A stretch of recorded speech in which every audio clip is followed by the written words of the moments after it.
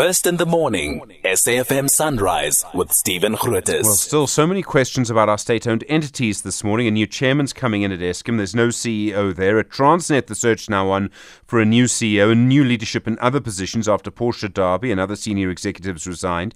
Meanwhile, the Public Enterprises Minister Gordhan has said he's not the one who's created all of these problems. Iraj Abedien is an economist. He joins us now. Iraj, of course,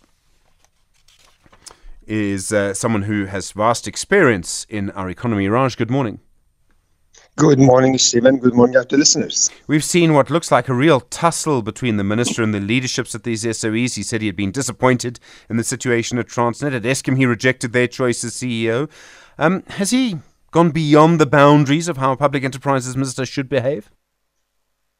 I think so. I think the reality is that the governing legislation does not give the minister so much interference scope.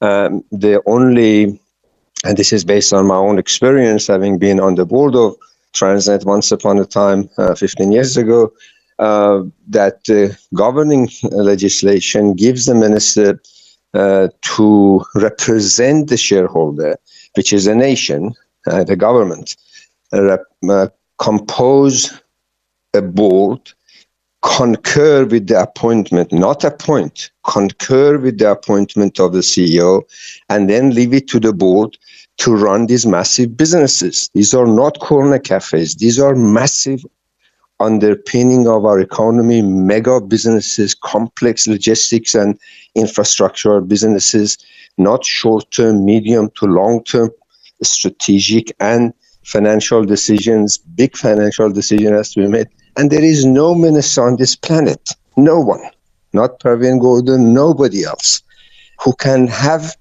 that depth of knowledge and that time and energy to run these businesses as if they can be one day this way, one day that way. All these boards have been appointed by him, his signature on the concurrence of SOEs, and that's why he's disappointed. Of course he's disappointed because he's been party to appointing these executives. And he needs to, as he says, the buck stops with him and he has to take responsibility. We've been promised changes at SOEs for a long time, and there's a bill currently in the works. I think it's a public consultation phase is just over. Do you expect anything to change? Will the governing party give up political power over SOEs? Would any governing party give up political power?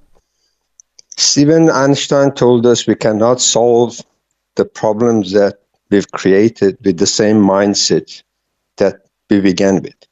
So until the mindset, the approach of the government, and doesn't matter who is the minister, by the way, it's not just about Gordhan. Since 15 years ago, we've had so many ministers who've done the same fiddling, the same destruction, the same abuses that Zondo Commission has so comprehensively just about listed them. So I think we need to understand that we cannot politicize SOEs. SOEs are businesses, complex businesses. We need to run them with competence, but of course government has to exercise oversight, meaning make sure that these underpinnings of our economy are not in any way damaged. In that sense, government must take responsibility, but beyond that, it should not interfere, it should not politicize, it should appoint people who know those businesses with competence, with experience, and allow them to transparently and accountably manage these businesses.